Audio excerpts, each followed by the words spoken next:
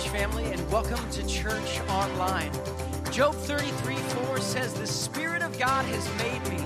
The breath of the Almighty gives me life." As we worship together today, let's celebrate the life that we've been given in Christ Jesus. You have come, we have found life everlasting. Now alive to know your freedom, never ending. You alone have made a way for us. In your love, you are life. I'm living in the light of my Savior, dancing in the arms of forever. I'm singing like I'm walking on water. You are life, alive in me. From grayest skies to living color, you have called us. In your light, light uncovered, the world to see now.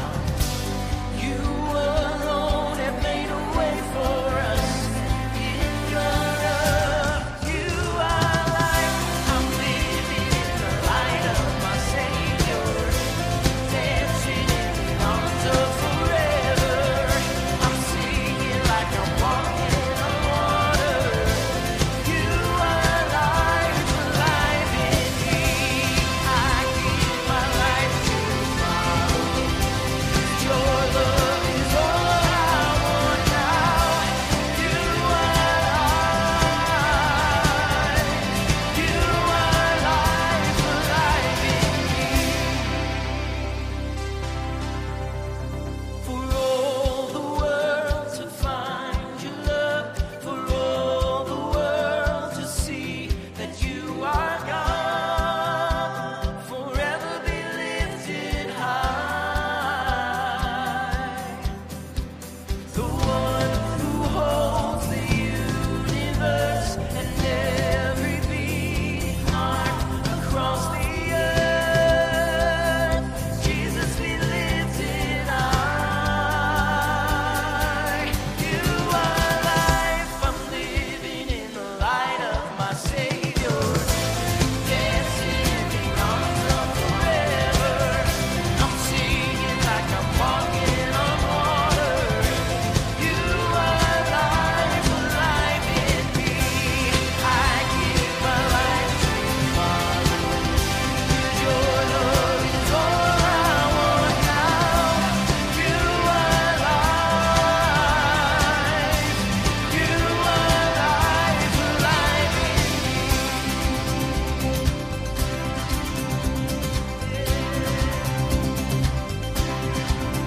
You're alive in us, God. We give you praise.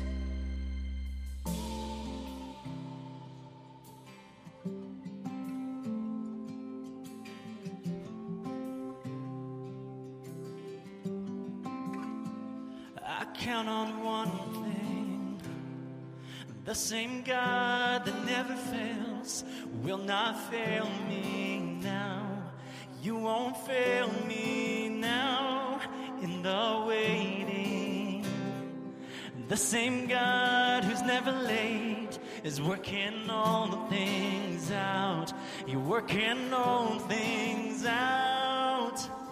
Yes, I will lift you high in the lowest valley. Yes, I will bless your name.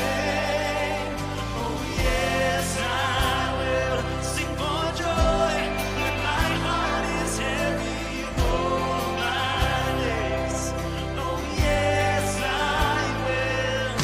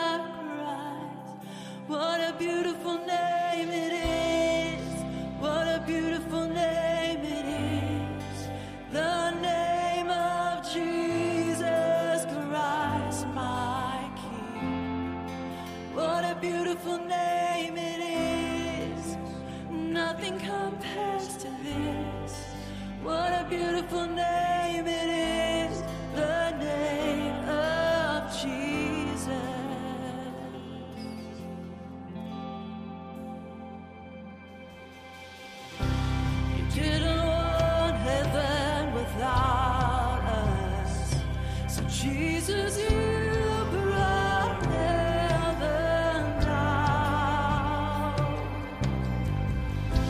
My sin was great, your love was greater. What could separate us now? What a wonderful name it is. What a wonderful name it is. The name of Jesus Christ, my King. What a wonderful name it is. Nothing compares to this. What a wonderful name it is. The name of Jesus. What a wonderful name it is. The name of Jesus.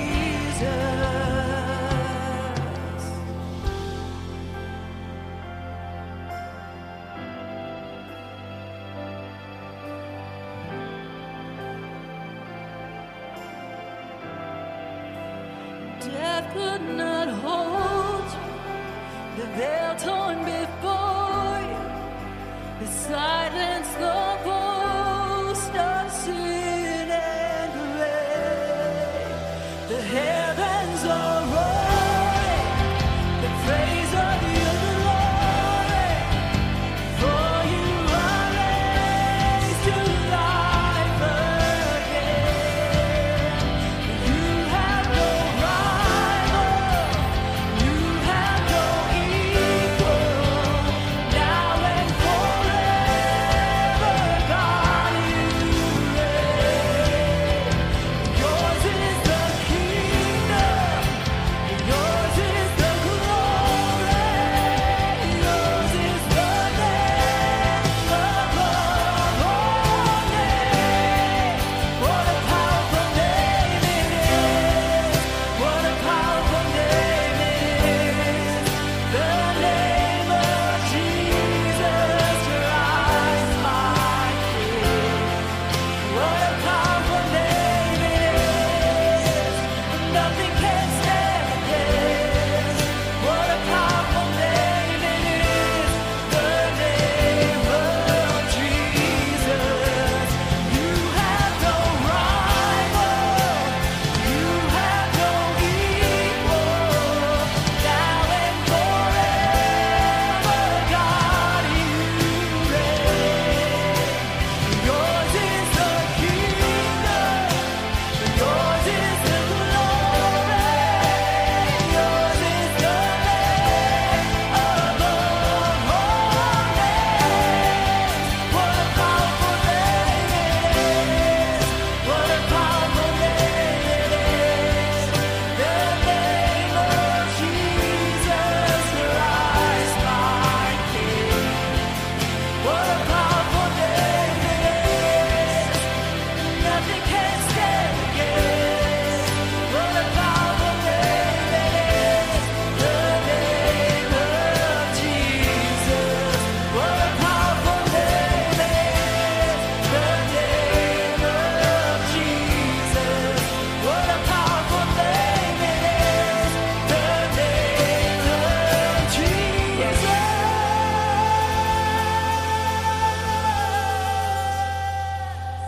There is power in the name of Jesus. In Acts chapter 3, there's a story where Peter and John, they're on their way into the temple.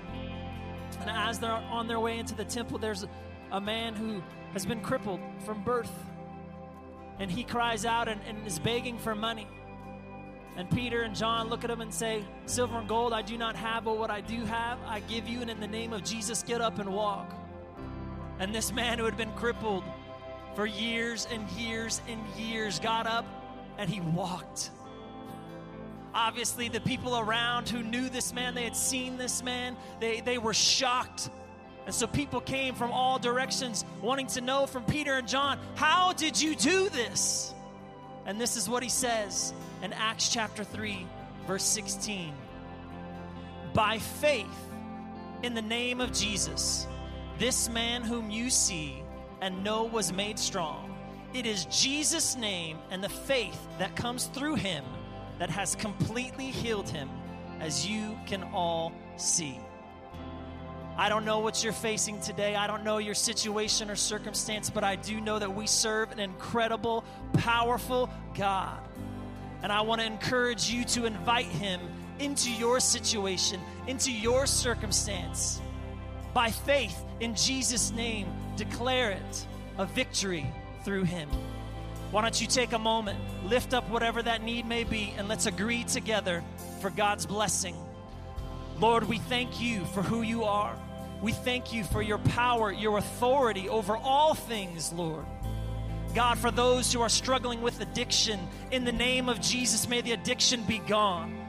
God, for those who need some sort of a physical healing, in the name of Jesus, God, we declare complete and physical restoration. Lord, for those who need a touch in their finances, God, I pray for breakthrough. God, I pray for provision. Lord, we thank you for being so gracious, for being so kind. And God, we thank you that there is so much power in your name. And all of God's children said, amen, amen, amen. Hey, thank you so much for joining us today. We have so much in store for you today. God is going to speak to you today. Before we dive into the Word, let's turn our eyes to church news to stay up to date on all the things that are happening. Hey Bridge family, we're so glad that you are joining us today for Church Online. Before we get into the message today, we want to keep you up to date with what's happening in church life. We aren't quite ready to have our regular in-person services just yet, but we are excited to continue connecting with you online throughout the week. Here's a look at what's going on here at the Bridge. We hope you will join us and stay plugged in. Our community care program is distributing food every Sunday to people who might be in need of assistance.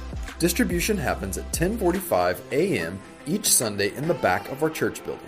If you or anyone you know is in need during this season, we encourage you to come and receive from community care.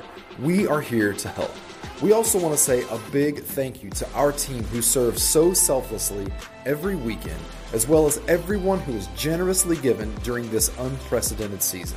Because of you, we are able to lend a helping hand and show the love of Jesus to people right here in the Temecula Valley.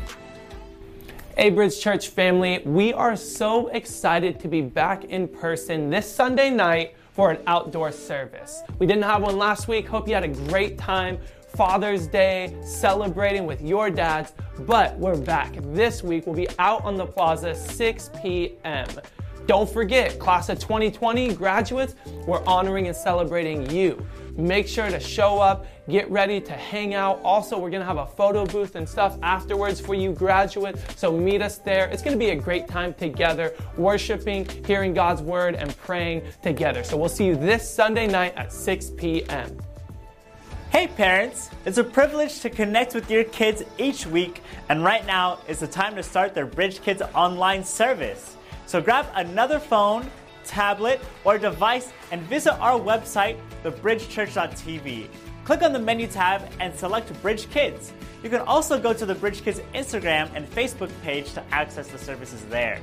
Thanks so much for the opportunity to keep your kids connected with God and with their church family.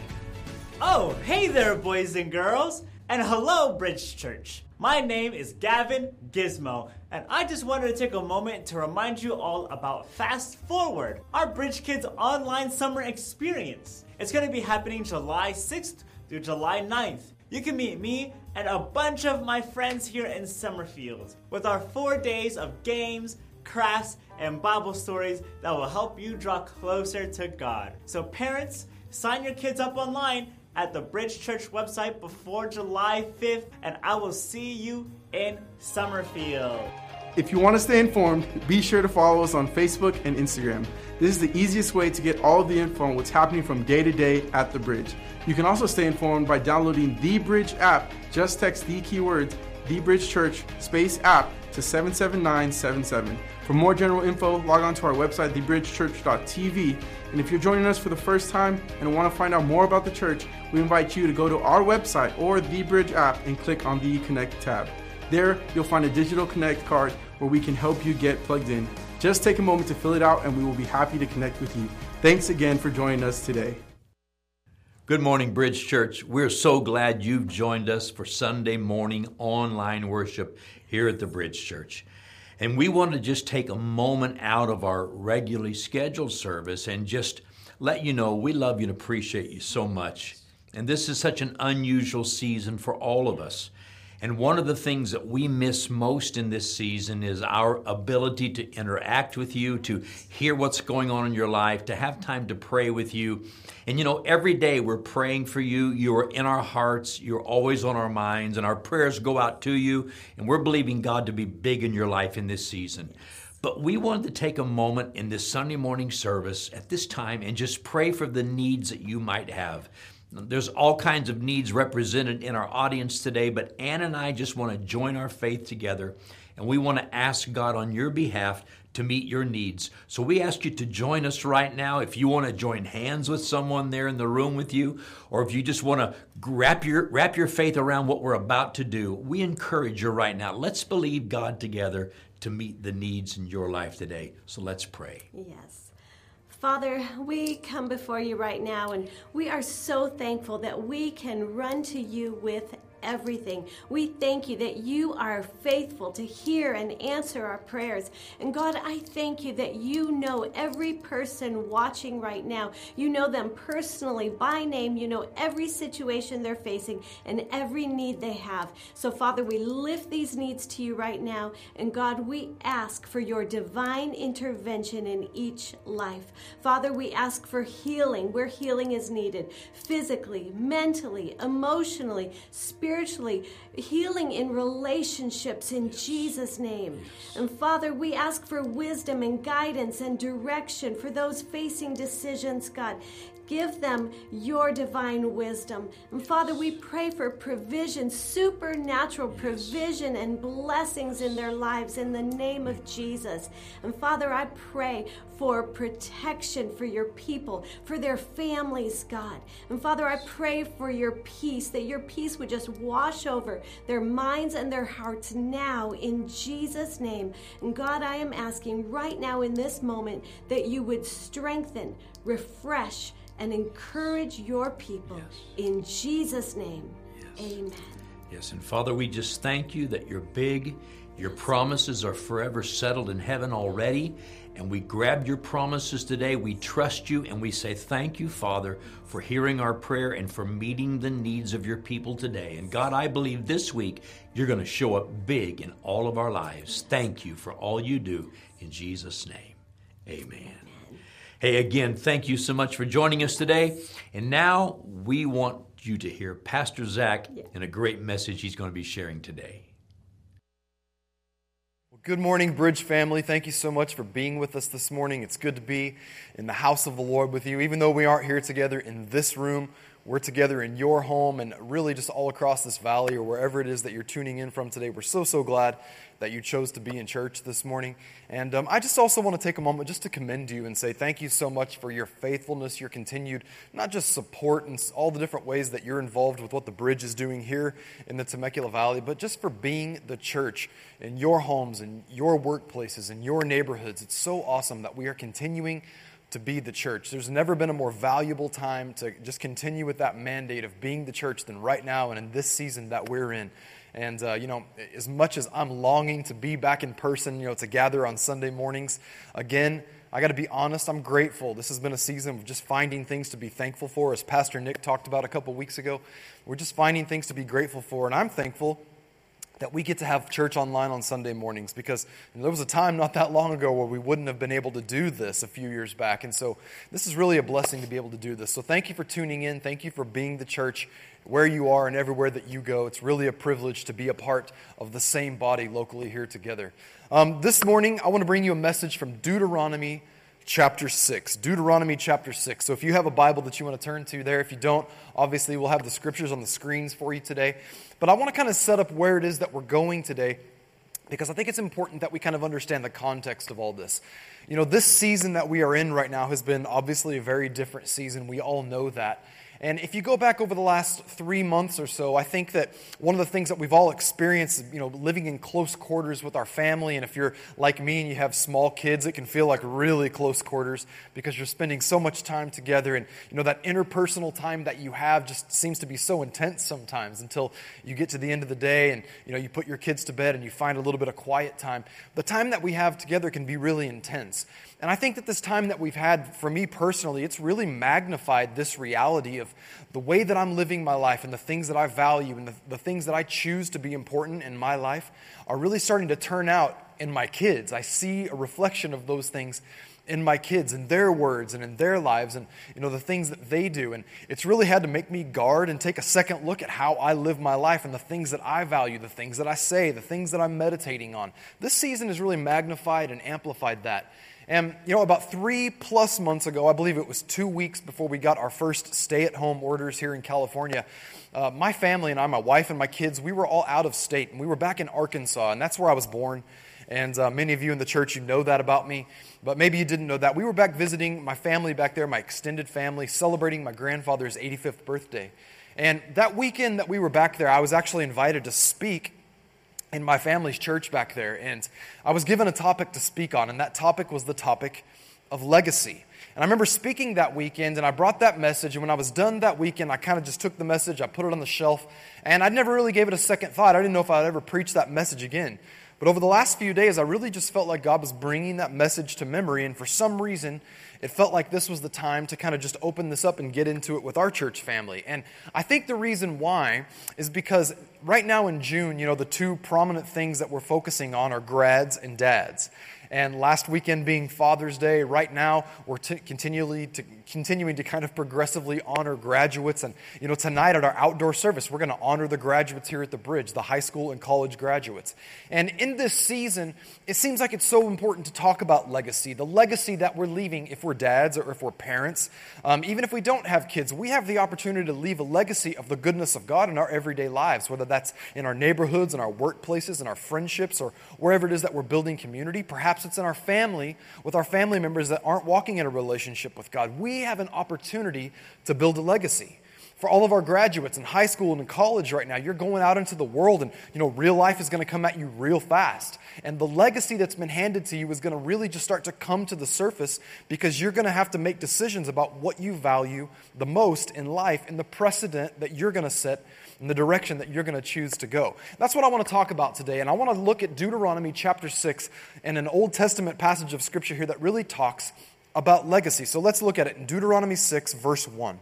Now this is the commandment, and these are the statutes and judgments which the Lord your God has commanded to teach you, that you may observe them in the land which you are crossing over to possess, that you may fear the Lord your God, to keep all his statutes and his commandments which I command you, you and your son and your grandson. Let's put it a different way. Look at this picture. You, your children, your grandchildren, 3 generations worth spoken right there by Moses, all the days of your life, that your days may be prolonged. Verse 3, therefore hear, O Israel, and be careful to observe it, that it may be well with you, and that you may multiply greatly, as the Lord your God of your fathers has promised you, a land flowing with milk and honey. Speaking of the promised land that God has promised to them that they are about to go and to possess. Verse 4, hear, O Israel, the Lord our God, the Lord is one. Other translations here say the Lord alone is God. Verse 5, a verse that we know so well, a very familiar verse. You shall love the Lord your God with all your heart, with all your soul, and with all your strength. And these words which I command you today shall be in your heart. If you're taking notes at home, right there at the top of your page, write it in big, bold letters, the word heart. Now let's keep going. Verse 7. You shall teach them diligently to your children, and shall talk of them when you sit in your house, when you walk by the way, or the road specifically is what it's talking about, when you lie down and when you rise up. You shall bind them as a sign on your hand. If you're taking notes again, second word to write down in big, bold letters, write down the word hand or hands. And they shall be as frontlets between your eyes. You shall write them on the doorposts of your house. And the third word to write down there in your notes, big bold letters, write down the word house. You shall write them on the doorposts of your house and on your gates. Let's pray together. Father, I pray that during this time that we're spending together today, getting into your word, that you would encourage us, you would inspire us to understand the legacy that you are calling us to build in the day and age in which we live, in the world in which we live, the families that we belong to, the workplaces that we go to work in every day, the neighborhoods that you've placed us in. I pray that you would reveal to us the will that you have, that way in which that we should follow you so that we can inspire and encourage others to live the life that you are calling them to live as well. Let us be legacy-minded in all that we do. In Jesus' name, amen. Amen. If you're taking notes again, I gave you 3 words to write down, and those 3 words are the simple title of this message today: hearts, hands, and houses. Hearts, hands, and houses. If you want a subtitle for this message today, you could say it's Building a Legacy of Faith. Hearts, hands, and houses, building a legacy of faith. You know, the book of Deuteronomy is a very, very interesting book for a whole long list of reasons. There's a lot of important things that we see in the book of Deuteronomy. First and foremost, we see a history of the nation of Israel going back to the book of Genesis. We see an explanation of the law of Moses right there in Deuteronomy. We see an explanation of the 10 Commandments in the book of Deuteronomy. And then throughout the rest of the book, we actually see a series of sermons, if you will, from Moses to the Israelite people. And these sermons are targeted at them to encourage them and to inspire them to get to the promised land that God is going to give them. But not just get there, stay there, remain there, thrive there, be blessed there, and be prosperous there when they get into that land. That is the intention of Moses throughout this entire book. And these words that he speaks and the way that it's recorded, it's all intended that this nation would get to that promised land and be blessed when they get there and remain blessed as they stay there. But with all of that in mind, as important as the book of Deuteronomy is, you know, it's one of the books from the Hebrew Torah, the 5th book in the Torah. As important as it is, one of the things that we have to understand is that Deuteronomy, if I'm being honest, I'm a pastor, Deuteronomy is not the most exciting book in the Bible. Because for a lot of us, when we look at the book of Deuteronomy, if we were to try to summarize it or concisely describe that book down into one word, we would probably summarize the book of Deuteronomy with the word law. Because again, we see the law of Moses, we see the 10 Commandments, the statutes, the judgments, the commandments that Moses talks about here that the Israelites were to keep. It's so easy to look at this book and simply think about law or legalism. But in reality, the more that I read this book, the more I understand that the theme of this book is not at all law. In fact, I would go so far as to say that the theme of the book of Deuteronomy is the word legacy. Because a legacy is what Moses is trying to hand off to the next generation of Israelites. Not so that Moses will be blessed, but so that they will be blessed. So that they can experience God's blessing in every area of their life. And I want to just charge you with this thought today. I want to walk through life blessed, and I believe that you want to walk through life blessed as well. And I think that God wants to bless us. But in the process of living our lives, God has also given us the responsibility of leaving a legacy of the goodness of God so those who are to follow us can experience that same blessing. So that when our life is over, the blessing doesn't stop here. It continues on to the next generation. You might be watching right now and you say, Zach, I don't have kids. I don't really consider, leaving a legacy to my kids or my grandkids. Maybe that's not where you're at yet. Maybe it's where you're going to be one day. Maybe you haven't had kids or you're not going to have kids. I don't want to say that this is specifically toward parents or grandparents, but everybody will find themselves in a place in life where they have the opportunity to influence other people and leave a legacy of the goodness of God. And that's exactly what Moses understands here, and he's trying to hand that off to the people. So he talks to them about the importance of keeping God's commandments and statutes so that they can be blessed. But he gets very specific in the way in which he goes about describing it. He says, how is it that I can apply these statutes, these commandments, to my everyday life? Let's take some time to walk specifically through this passage of Scripture that we just read in Deuteronomy 6 and see how we apply it to our lives so that we can walk in God's blessing and leave a legacy of faith behind us, okay? Look one more time, Deuteronomy 6 and verse 6. It says, verse 5. You shall love the Lord your God with all your heart, with all your soul, and with all your strength. Now, most of us know this passage of Scripture very, very well, but I think, for all of us as New Testament Christians, we don't just know this passage because Moses speaking it in Deuteronomy 6.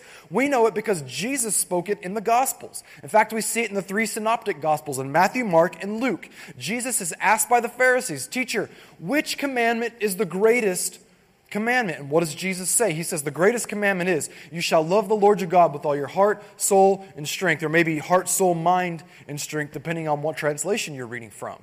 And when he says this, it pleases the Pharisees, and they accept this answer from Jesus because the Pharisees know that Jesus is quoting this passage of Scripture from Deuteronomy chapter 6. But we see most specifically, I believe in the Matthew 22 account, when Jesus is asked this question, he says, "You shall love the Lord your God with all your heart, soul, mind, and strength." And then he goes on and says, "Oh, and the second command is just like it. You shall love your neighbor as yourself."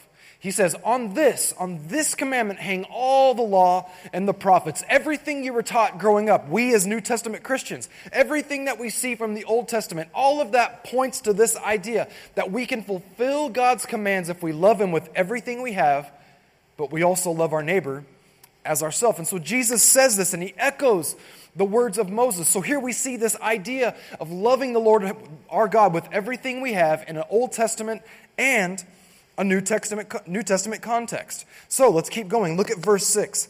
"And these words which I command you today shall be in your heart." The first word that we're going to talk about today, heart. Verse 7, "You shall teach them diligently to your children, and shall talk of them when you sit in your house, when you walk by the way, when you lie down, and when you rise up." So I gave you 3 words today. Let's take 3 points from those words and get into this and apply these principles to our life, okay? If you're taking notes, number 1, a legacy of faith always starts in our hearts.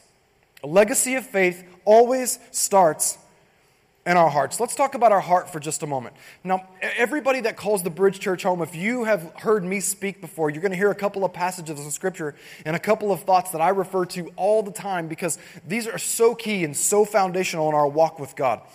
The condition of our heart is the one thing that we need to teach as being highly important above all else to our kids and to those in our sphere of influence. They need to know and understand that God is more concerned with one thing than anything else, and that is the condition of our heart. That's the thing that God cares about the most. Let's look at Psalm 19 in verse 14. This is what the psalmist said. He said, "Let the words of my mouth and the meditation of my heart be acceptable in your sight, O Lord, my strength and my Redeemer." Isn't it interesting that the psalmist would say, "Let the words of my mouth and the meditations of my heart be acceptable in your sight"?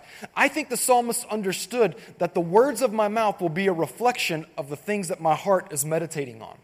So therefore, I'm not just going to try to please God with the words that I mouth or words of my mouth or the things that I say. No, if I can please God with the meditations of my heart, if I can meditate on His Word, if I can meditate on the things that are good, on His character, on His values, on the things that God values and says are important, if I can meditate on those things, then the words of my mouth are going to take care of themselves. I think the psalmist had that revelation, and I think he understood it. And you and I, we should know and understand that the way we please God is not just through our external activity and the things that we do. No, we please God by meditating on His truths, on what He values, what's important to Him, and therefore everything else falls into place. Everything else starts to take care of itself. You say, how is it that you know that, Zach? Well, we see it illustrated perfectly by the words of Jesus. This is Luke 6 in verse 45. "A good man out of the good treasure of his heart brings forth good. But an evil man out of the evil treasure of his heart brings forth evil." Watch this. "For out of the abundance," when you see the word abundance in Scripture, think overflow. "For out of the abundance or the overflow of his heart, his mouth speaks." So the psalmist understood, if I get the meditations of my heart right, the words of my mouth, they'll follow suit. They'll find the perfect place in my life because I'm not going to be worried about what comes out of my mouth when the things that are going into my heart are good. Psalmist understood this, and then Jesus echoes those words. What's so cool about this is that I kind of look back and I think about the way that I heard this when I was growing up. I had always thought growing up, in maybe a legalistic fashion, that the way I please God is by saying the right things, making sure that the wrong things don't come out of my mouth. But what Jesus is talking about here is not control of the tongue. He's talking about control of the heart, making sure that I take control of what's going into my heart, because the things that come out of my mouth will be a reflection of what's happening in my heart. Can I just give you a quick pastoral observation? You will always know what's going on in someone's heart by listening to the words that come out of their mouth. If it's evil stuff that's coming out of their mouth, it's because they're praying, or really just meditating, praying is the wrong word, meditating on evil things in their heart. If there are fearful words that are coming out of their mouth, it's because fear is what's being consumed by their heart. It's being an overflow. It's an overflow of what's going on the inside, and it's coming out externally. I think about this passage of Scripture, and one of the things that I'm reminded of is when I was younger, I had a coach in one of my sports teams, and he was a pro athlete. And, my dad was my pitching coach. Pastor Gary, he was my pitching coach on our team. And so we had another coach on our team, and he was a pro athlete, played for many years. He was very well accomplished and just had a really great career. And he went on to be a professional coach during the regular season in his sport. And so in the off season, he would come and he would work with our team. And I remember when our team would get around this guy, he was so disciplined in his exercises and his training and in his drills. And he would drill this into us, and he would talk about the discipline, the memory, the muscle memory, the actions that you need to take so that you create these disciplines in your life. And when we would sit there and go over these drills and do these things, we were just blown away with the discipline that this guy had. But we were also high school kids, and we would get around him away from, the training and the practices, and we would listen to him talk, and some of the foul language and things that would come out of this guy's mouth would just make our heads spin. And we were pretty young, impressionable high school students, and we would just be like, oh my gosh, I can't believe that these things are being said like right here on our campus. And it blew us away. I remember my dad, Pastor Gary, as being a part of our coaching staff, he would hear the things that this guy says, and I'll never forget having a conversation with him one day, and we were talking about the work ethic and, the training and the things that he was instilling into us, and we were like, man, this guy was so disciplined, and he's teaching us all of these disciplines, and it takes a lot of work to, really build that discipline into our own training and into our own lives. And I'll never forget looking at my dad and saying, but man, when it comes to the words that come out of this guy's mouth, it's amazing some of the things that he says. And I remember saying to my dad, he sure hasn't mastered the control of the tongue. And my dad looking at me and saying, you know what, can I be honest with you? It's not an issue of the tongue. It's an issue of the heart. There's some things that are unsettled here. You can tell that there's a lot of things that are being consumed that are dwelling here, and the overflow is coming out of his mouth. And Jesus wasn't addressing controlling the tongue. He was addressing controlling the heart. And when it comes to the world around us, if we want to see leave a legacy of faith and build a legacy of faith in the world and the families in which we live, we're going to show that to people because of the words that come out of our mouth. But it won't just be the words. The words are an overflow of the meditation of our heart, because a legacy of faith starts in our heart. Maybe the most famous passage of Scripture that talks about the way in which we keep the condition of our heart is Proverbs 4 and verse 23. I love this, one of my most favorite passages of Scripture. Keep your heart, or guard your heart, with all diligence, for out of it spring the issues of life. Keep your heart, guard your heart. Make sure that not just anything gets into your heart, because out of the things that you consume with your heart will spring up as issues in your life. And let me just say this one more time, pastoral observation. All the time as pastors, when we talk to people that are dealing with real life, real world challenges all the time, and they'll come and say, look, here are all of my issues. And oftentimes the conversation that they want to have is, help me fix my issues, or maybe even fix my issues for me. And it's like, listen, can I be honest with you? Your issues aren't your problem. Your heart is your problem. Because there are too many things that you're allowing to get in your heart that are springing up and creating other kinds of issues in your life. And sadly, we can tell what's going on. As a Christian, you should be able to tell what's going on in someone's heart simply by looking at the issues that are flowing in their life. And we have to guard our heart and keep our heart with all diligence. There are other translations that say with vigilance. We have to be vigilant about this to make sure that not just anything makes its way into our heart. And before we move on to the next thing, I'm spending a lot of time right here, but I think it's most important to talk about the heart. Before we move on to the next thing, I want to say this. When we started getting our shutdown orders and stay-at-home orders during this pandemic that we've been facing, it created a lot more time and a lot more space, not just in home with our families and to do things at home, as a family unit, but for a lot of us in the free time that we had, in the downtime and the quiet time, created a lot of time for us to be watching TV, watching movies, watching shows or series that we can get into that maybe we didn't have time for before. And I'm just like you. I watch TV. There's movies and shows that I like just like you. But I got to be really honest with you. My wife and I, we were actually at Pastor Nick and Jessica's house a few days ago, and we were having this conversation about how we had recently started watching certain movies, and the things that we were watching or the shows that we were watching was because people in our world were like, oh yeah, you should check this out, you should watch this, it's so good. And I mean, I could name it, I'm not going to call any by name, but we could name it. I remember turning on these shows and like watching some of the content and some of the subject matter in these shows, and as soon as it came on, it was like I was just confronted with something that in my heart I knew wasn't right according to God's word. And I remember looking at my wife, and listen, I'm not legalistic about this stuff. I don't really think of myself as being easily offended or being a prude about stuff, but I'll be really honest with you. I remember going to my wife and just saying, I don't want to watch this show. She would say, how was that show? Was it good? And I would say, I don't really want to watch that anymore, or I don't want to watch this show anymore, because I felt in my heart like I was accepting something that I knew not to be right in the sight of God into my life, and more specifically into my home. And if I accept it as being okay now, who's to say that I don't start to give a little bit of ground to the enemy, and suddenly things that aren't okay in the sight of God become okay in my life? And what about my kids' life? What if they start to pick up on the things that I've accepted in my life and say, well, mom and dad say it's okay, so it must be all right? Can I tell you something? We as Christians have a responsibility not to be legalistic, but to guard our hearts, guard our homes. Don't just let anything into your heart and into your home, because pretty soon it's going to spring up as an issue in your life where you've accepted this as being okay. And your kids will see it.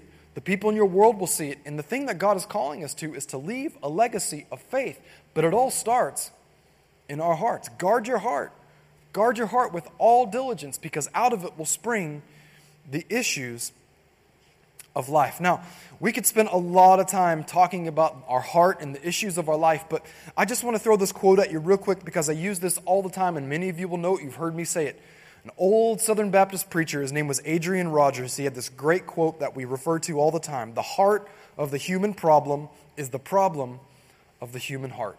If you look at the issues that are happening in the world around us today, listen, so many of these issues, we're trying to legislate them away. We're pointing fingers this way and that way and the other way. But at the end of the day, if things don't change in the human heart, nothing will change in our society. And that's just the reality of the situation. Change always starts in the heart. And so often what we do is we try to tell our kids that the way that they please God will be by the things that they do. But that's a message of religion. The way that we please God is by having the heart right, because we're not human doings, we are human beings. If we get the being right, the doing will take care of itself. A legacy of faith always starts in the heart. All right, now, we got to keep going. Let's go from heart, and let's talk for a moment about our hands. Look at verse 8 of Deuteronomy 6.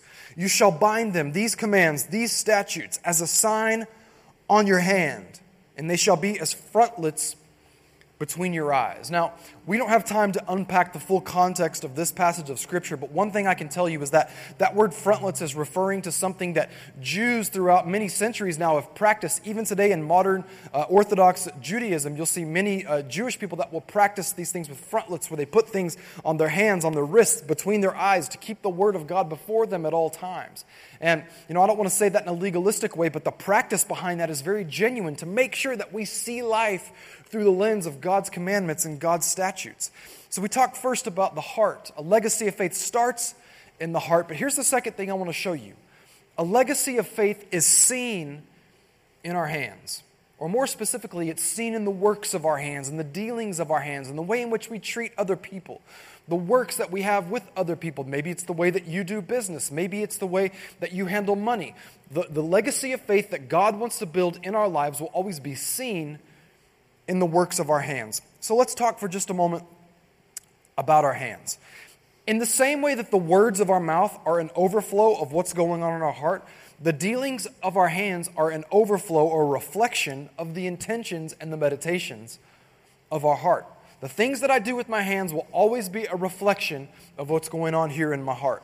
And the psalmist, again, has so many good things to say about this. This is what he said, Psalm 24, verses 3 and 5. Who may ascend into the hill of the Lord, or who may stand in His holy place? Answer, he who has clean hands and a pure heart. Notice, clean hands going hand in hand or side by side with a pure heart, who has not lifted up his soul to an idol, nor sworn deceitfully. He shall receive blessing from the Lord and righteousness from the God of his salvation. I love that thought that clean hands will go side by side or be a reflection of a pure heart. The psalmist talked about this again. He knew it, not just the words of his mouth being a reflection of what's going on in his heart, but the deeds, the works, the dealings of his hands will be a reflection of the intention of his heart. So if we want to have clean hands, it always starts in the heart. But it's seen, that legacy that God wants to build, that thing that he wants to do through our lives will be revealed and seen in the works of our hands. Now watch this, Psalm 18, verse 24. Therefore the Lord has recompensed me. That's not a word that we use very often, but we'll talk about that in just a moment, what it means. Therefore the Lord has recompensed me according to my righteousness. Notice those words, recompensed me according to my righteousness. Interesting thought. Let's talk about that in a moment. According to the cleanness of my hands in his sight. Now this is the psalmist talking about there are people surrounding him. There are people who would be his enemies that are making false accusations. They're throwing slings and arrows at him. They're coming after him, maybe even trying to kill him or dethrone King David. And as he's talking about these things, he says that the Lord has recompensed me. That word recompensed, really what it means is that God has reconciled him in the sight of his enemies according to, he says, according to my righteousness. Now, most of the time we talk about the righteousness of God, but here he's saying God reconciled me in the sight of my enemies according to my righteousness. What's he saying? He says, listen, my heart is pure in the sight of the Lord. When God looks at us, we might not think of ourselves as righteous, but as Christians, those of us who have put our faith in Christ, God sees us as righteous. When he looks at us, he sees Jesus. He sees the sacrifice in this thing that we have put our faith in. So therefore, he sees us as righteous. And he says he's recompensed me or reconciled me in the sight of my enemies because of my righteousness, according to the cleanness of my hands in his sight. A legacy of faith will always be seen in my hands, or the dealings of my hands, the works of my hands. What David is really saying here, most specifically, is he says, people might be making accusations against me, but God knows, God who deems my heart as righteous, he knows what the dealings of my hands are, so therefore he has recompensed me. You know, in our Christian life and in our walk with God, we are going to be tempted over and over to take shortcuts in life, or maybe even get our hands dirty when it comes to the dealings of our hands. Sometimes it might be when nobody's looking around. We might have an opportunity to do something that's advantageous for us, but before God, it's dishonest. Maybe it's something that would give us an advantage and it puts somebody else down. And if nobody knows the difference and if nobody sees, then hey, it never happened, right? Well, no, according to God, God sees all the intentions of our heart and he sees the dealings of our hands. And so there's going to be times throughout our Christian life where we are going to be tempted to make decisions and the works of our hands not be done with integrity. But the psalmist says here that because God has deemed my heart righteous, the dealings of my hands are good, so no matter what anybody says about me or might accuse me of, I can trust that God is going to work this out on my behalf. And this is something that's so interesting to me because, you know, as a Christian, I think, and we say this all the time, that Christians should be the most honest business people that there are. Christians should be the people who have integrity in all of their dealings. The works of their hands are good. The things that they do, their intentions aren't just looking out for their own good and their best interest, but looking out for the best interests of others. But sadly, what we see sometimes is that in Christian life and even in the church, not everybody does that. It's interesting. If you look at the book of Timothy, or Timothy's, the two epistles with Timothy from Paul, when he talked to Timothy about the qualifications of deacons, he didn't just talk about their integrity internally, he talked about the dealings of their hand and the way in which they treated other people as being qualifications for being a deacon in the church. And you might say, Zach, I'm not trying to be a deacon in the church, but can I tell you something? God is calling you to be a witness of his goodness in your workplace, in your neighborhood, in your home, in your family, in your friendships. Everywhere that you go, God is calling you to be a witness, which means that the dealings of our hands should be a reflection of the good things that God has done in our hearts. I have a family friend that I've known for a long time, and he works for a large Christian organization. And I remember a few years ago, I was having a conversation with him, and he told me something very interesting. He said, Zach, he goes, I've dealt with many, many people in the Christian world, in the ministry world, those who carry the title of pastor. And he said, and if I'm really honest with you, I would rather do business with people outside of the church than people inside of the church. He said, because some of the people who have the least amount of integrity in their business dealings are people who call themselves Christians, or more specifically, people in ministry or who carry the title of pastor. Man, that hit me so hard, and it was heartbreaking. And I said, why is that? And he said, if I can be really honest with you, he said, what I've discovered is that there are a lot of people inside the church, the business dealings, it's like they're trying to gain an advantage on somebody else, and they call it the blessing of God, where they get the advantage in a business dealing and the other person takes the loss. He said, but what I found outside of the church is that people that want to have good, long-term business relationships, they understand that a good business dealing is when there's advantage for me and advantage for you. A good business transaction is when it's a win-win, not a win-loss or a loss-win, where we both come out on the good side of this transaction. He said, and sadly, I've seen too many Christians having bad business dealings, and as a result, there's dirt on their hands. And I thought, wow. How sad is it to think that Christians would do that, even in the name of God, do that, and have dirt on their hands to where people around them would think negatively about God because of the decisions that they made in their own life. Here's the thing. A legacy of faith starts in our heart, and it's revealed or shown or seen in the dealings of our hands. And whether it's business, whether it's the way you treat other people, whether it's the way you handle money, can I tell you something? When it comes to being generous or being stingy, some of the greatest people of God that I have ever met revealed what God had done in their heart because of the generosity that they showed to me or to somebody else with their hands. And God is calling us as the people of God to be generous people. He's calling us to have clean hands in our dealings. Can I tell you something? As a man of God, as a woman of God, as a business person of God, you might be tempted to make some negative decisions or do some things that might get your hands dirty sometimes. But the way that we're supposed to walk in integrity is by doing the right thing even when nobody knows that we did the right thing, and allow God to shuffle and work out all the way the chips fall. The way that things settle in the long run, we have to trust that God's going to work all that out. Because sometimes we think, the way we get ahead is by just taking advantage of this dealing when nobody would know the decision that I made. But can I just tell you something? God sees what's going on. He knows the workings of our hands. And the truth always comes out in the long run. A legacy of faith is seen in the dealings of our hands. Moms, dads, grandparents, our kids need to see us being generous. Our kids need to see us being fair and even-handed in our business dealings, in the way that we handle money, in the way that we treat other people. Our kids need to see that. Why? Because a legacy of faith starts in our heart, but it's shown and seen in our hands.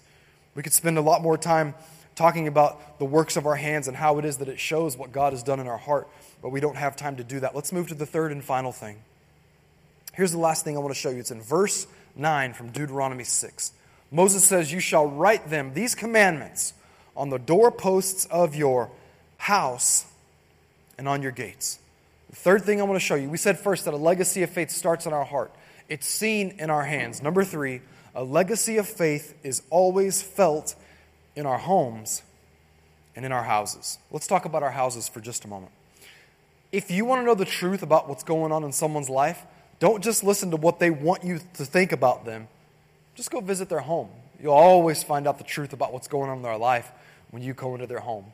Now, I don't want this to sound like I'm the home monitor or I'm the home spy, as a pastor or something like that, but we've been invited to go places, and there have been so many occasions where friends from outside the church, people from inside the church have invited us to their home. When you go in, there's just a peace about their home. You see the way that they deal with their kids. You see the organization of their home and all of these things. And what you understand is that they put God first in all these areas of their life, and all the external stuff's fallen into place.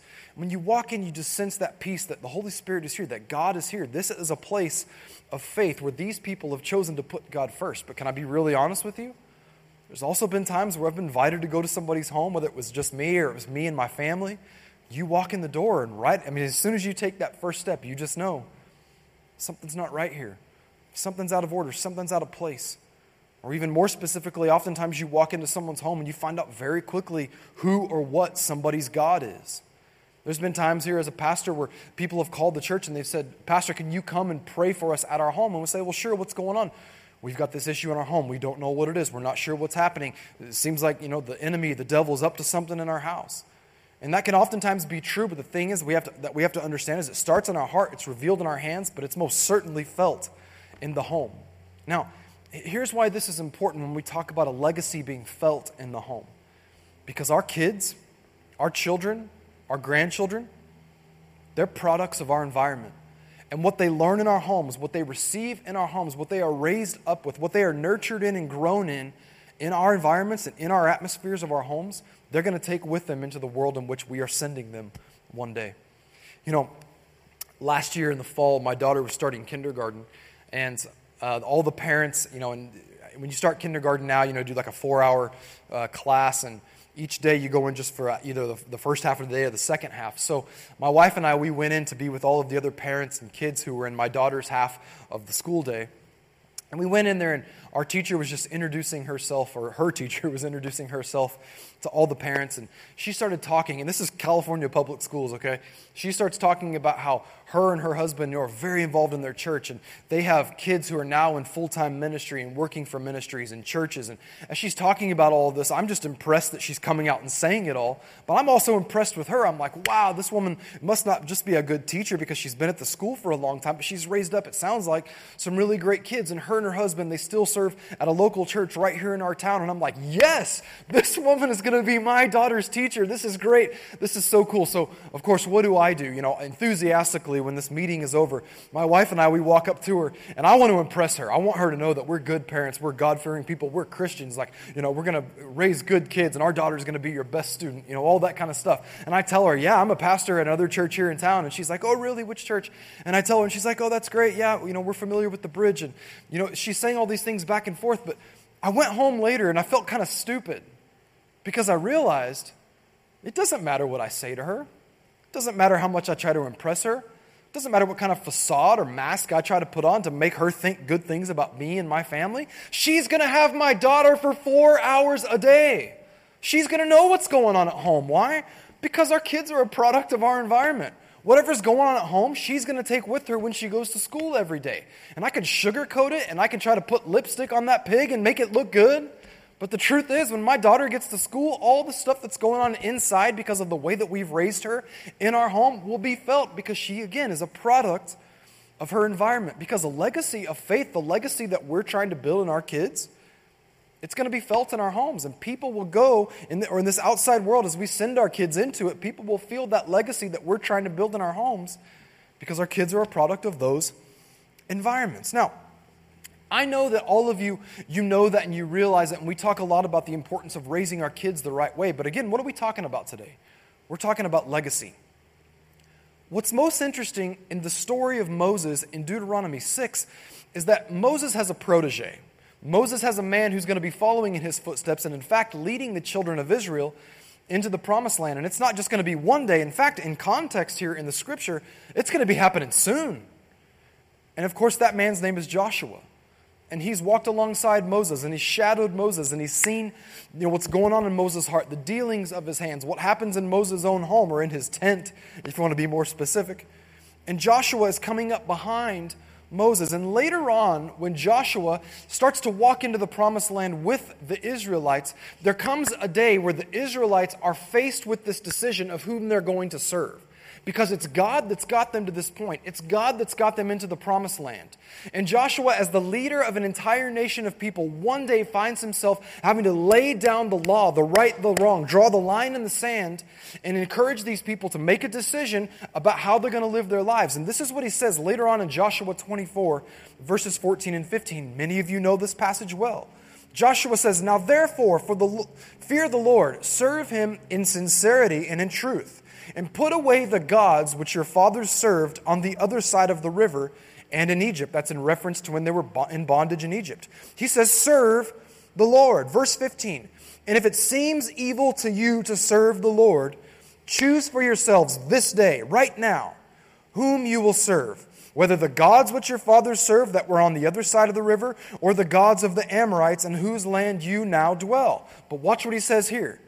"But as for me, and as for my house, we will serve the Lord."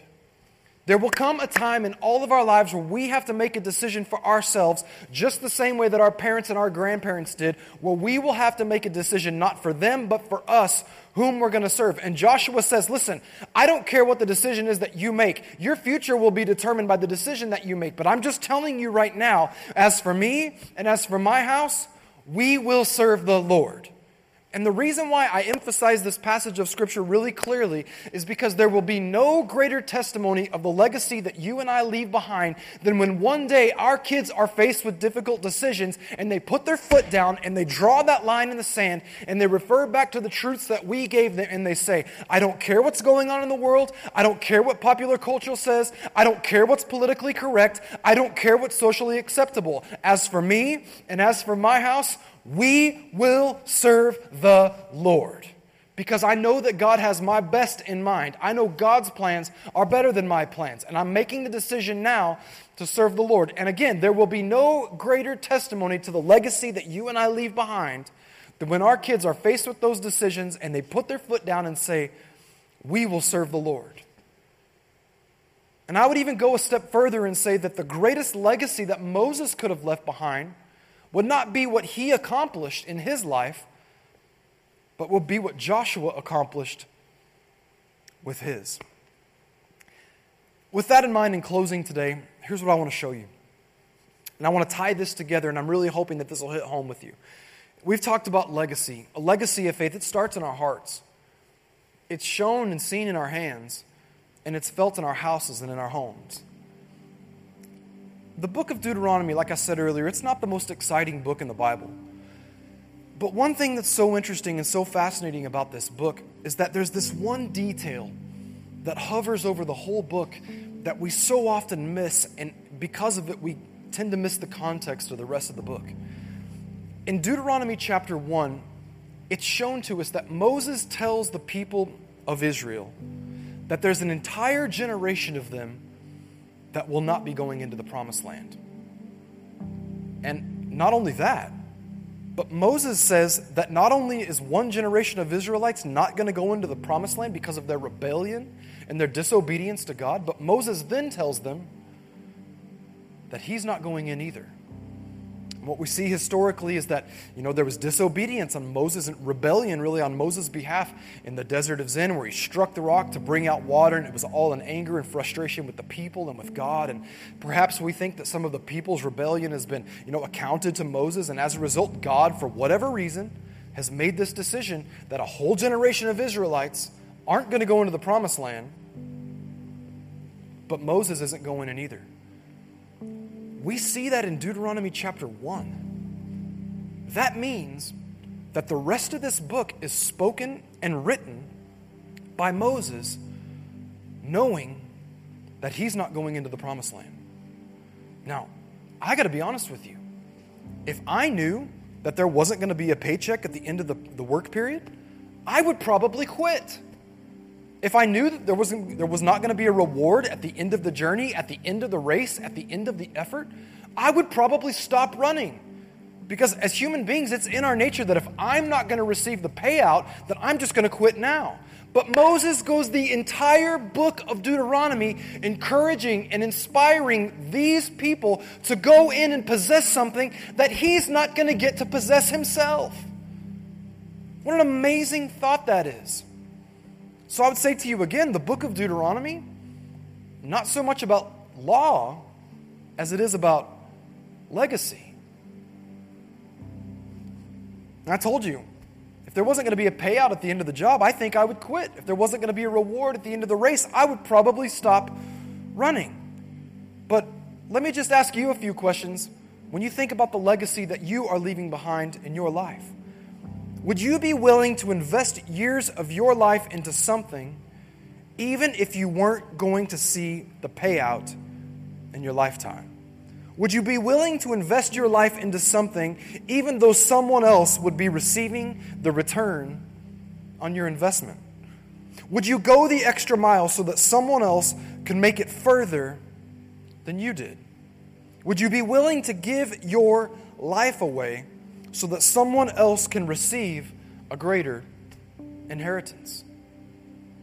Moses chose to give his whole life away. He went this entire book knowing he wasn't going to get into the land, but because he was so committed to leaving behind the legacy that God was calling him to, he went the entire book inspiring and encouraging these Israelites to go in and possess something that he wasn't going to lay hands on. What an amazing thought that is, why would Moses be so willing to do this? Why was he so willing to give his life away for somebody else? Final scripture. We didn't read this earlier. This is later on in Deuteronomy 6, verse 20.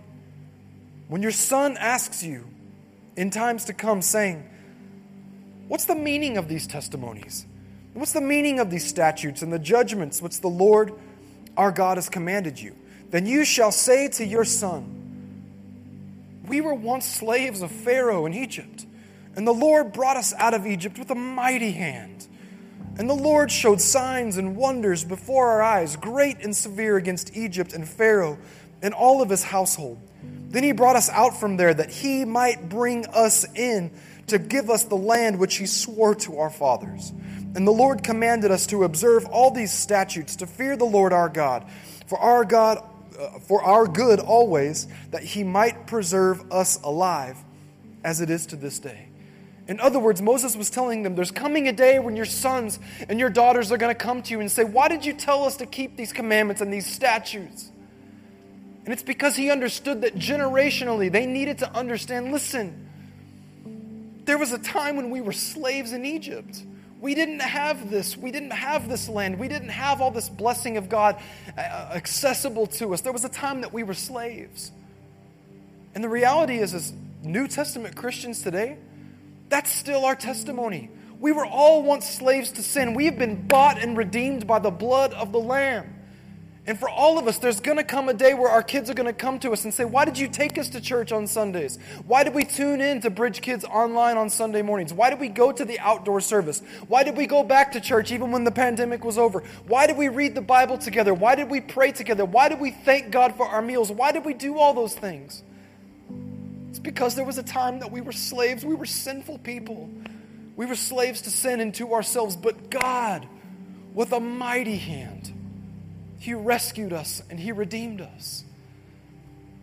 And Moses tells this to all of the Israelites. And I think the reason he says it to them is because Moses understood that his highest calling wasn't to build the legacy of the greatness of Moses. It was to leave behind a legacy of the greatness of God who's redeemed us.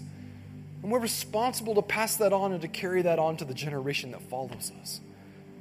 And that same charge is still alive and active in our lives today. We still have that responsibility. What kind of a legacy are we going to leave behind? Final thought. I remember last year we celebrated our 35th anniversary as a church. And our founding pastor, Pastor Roger Brewer, he wasn't here with us because he passed away a couple years ago. But Pastor Evie, his wife, Pastor Evie, you might be watching right now. We love you. I remember talking with Pastor Evie, though, after our Sunday services when we celebrated our anniversary as a church, just having some casual conversation. And I asked Pastor Evie, I said, you know, when you guys pastored this church for so many years, you carried so much, it was such a big responsibility. But then there came that day that you retired. I think it was 24, almost 25 years that they led this church and really started this church.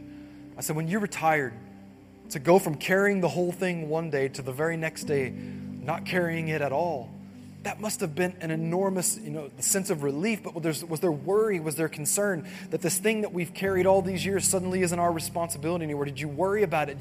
Did you still care about it? Did you feel as though, this big responsibility was just being given to somebody else? And she said, it was hard at first. She said, but then I began to realize, this church, it's not our church. It's God's church. She said, and when we realized that, when we had that revelation, we were happy to get out of the way and let a new generation come through and carry on this legacy of what God had done, because it wasn't our church. It was always His church. This faith that I have, this life that I have, sure, it's mine, but it's not my own.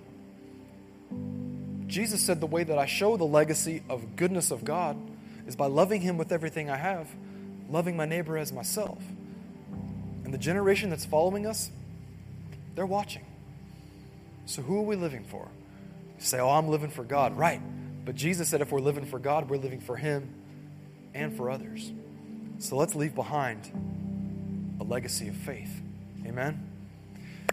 Father, I thank You so much that You've given us the opportunity to follow You, not just in this life, but into eternity. I thank You for that blessed assurance that we have in our hearts, that when this life is over, we'll spend all of eternity with You. We thank You, God, that there is a promised land that awaits us in eternity. But I pray, God, that you would help us to keep in mind, be strengthened inside and inspired inside to keep following you, knowing that there are others who are following us. And as we know that, and as we see that, and as we recognize that we would start with our hearts. We would guard our hearts, that our hearts would stay pure before you, that the dealings of our hands would be pure in your sight and the sight of others, so that others would see that legacy of faith in the works of our hands. And I pray that we would, in our homes, be fostering and nurturing environments where we are raising up a new generation of people who will seek after you and one day make the decision for themselves that as for them and as for their house, they're going to serve the Lord. We thank you for all that you've done for us. We pray that we would lead lives that leave legacy behind of your goodness, not ours, but of your goodness in Jesus' name. And if you're watching at home today right now, just ask you in a prayerful moment just to consider where it is that you're at in your walk with God. You say, Zach, I don't have a relationship with God. But can I just tell you today that Jesus died for the opportunity to have a relationship with you? If you've never made a decision to follow him, Scripture tells us that it's our sin that separates us from God. You say, why Jesus? Because Jesus was the only Son of God who came to this earth, born supernaturally, lived a sinless, spotless life, went to a cross and died a death, taking our punishment for our sin in this life upon his back. But after dying and taking that sacrifice upon him, Scripture tells us that God raised him from the dead 3 days later, conquering death and hell and the grave for you and for me. If we would put our faith in that sacrifice that Jesus made, we would experience this thing called salvation. If you've never made a decision to follow Jesus, I want to invite you into that relationship, and it just starts with a simple prayer and a heartfelt commitment to follow him. Not just to call him Savior, but to call him Lord. Surrender our life to him. I want to invite you in and do this right now in the comfort of your own home. Just pray this prayer right out loud and make it your own. Father, I thank you that you sent Jesus to die for me, to take my place on the cross. I thank you that you raised him from the dead, that you conquered death for me, so that I would not have to face it in eternity. So in this life, I choose you as my Savior, and I surrender my life to you. Become the Lord of my life, so that I can walk with you now and into eternity. In Jesus' name, amen. Amen. Hey, if you made that decision to follow Jesus, we want to help you get started in your walk with God. On the screen right now are some instructions of how you can start that journey. If you're watching on YouTube, you can see the same instructions there on the YouTube streaming page.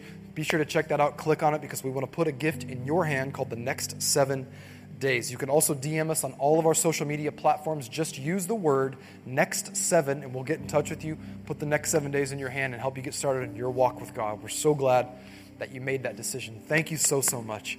Finally, the very last thing that we're going to do before we finish up today is just simply honor God with our giving. And I want to take a moment just to say thank you for your faithfulness and for your generosity, for putting God first with your tithes and with your offerings. Our church is always moving forward. The kingdom of God is moving forward, obviously because of a good and generous God, but also because of your generosity. And thank you for taking your place. Thank you for being obedient and for putting God first, because together we're doing so much more than we would ever be able to do on our own. And I just want to say, on behalf of our team, our staff, our pastors, thank you again for your generosity, the way that you've allowed and continue to really just help our church thrive during this season through community care, through our missions efforts that are continuing around the world. Even during a difficult season, we have still been able to be a blessing to our community, to our missions partners across the world. And again, it's because of your generosity. So thank you so much.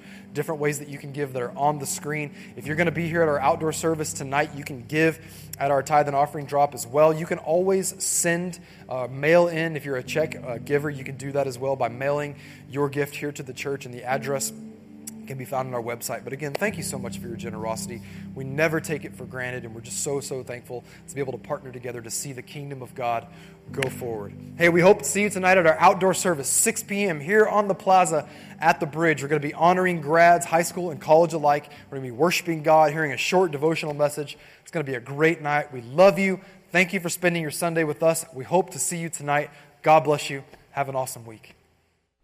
Thanks again for joining us for Church Online at the Bridge. If you made a decision to follow Christ for the first time, or you decided to rededicate your life, we want to help you begin your journey of faith. We have a free gift we want to give you called the Next 7 Days. It's a simple tool that'll help you to take your next steps. If you'd like to get it, just direct message us on Facebook or Instagram with the words Next7. You can also click the link right there in the platform that you're watching from. We'll be happy to connect with you and get you this free gift. We are so glad that you made this life-changing decision. So once again, congratulations and thanks for joining us today. We hope to see you tonight at our outdoor service. It's at 6 p.m. right here at the Bridge. Have a great Sunday and a wonderful week.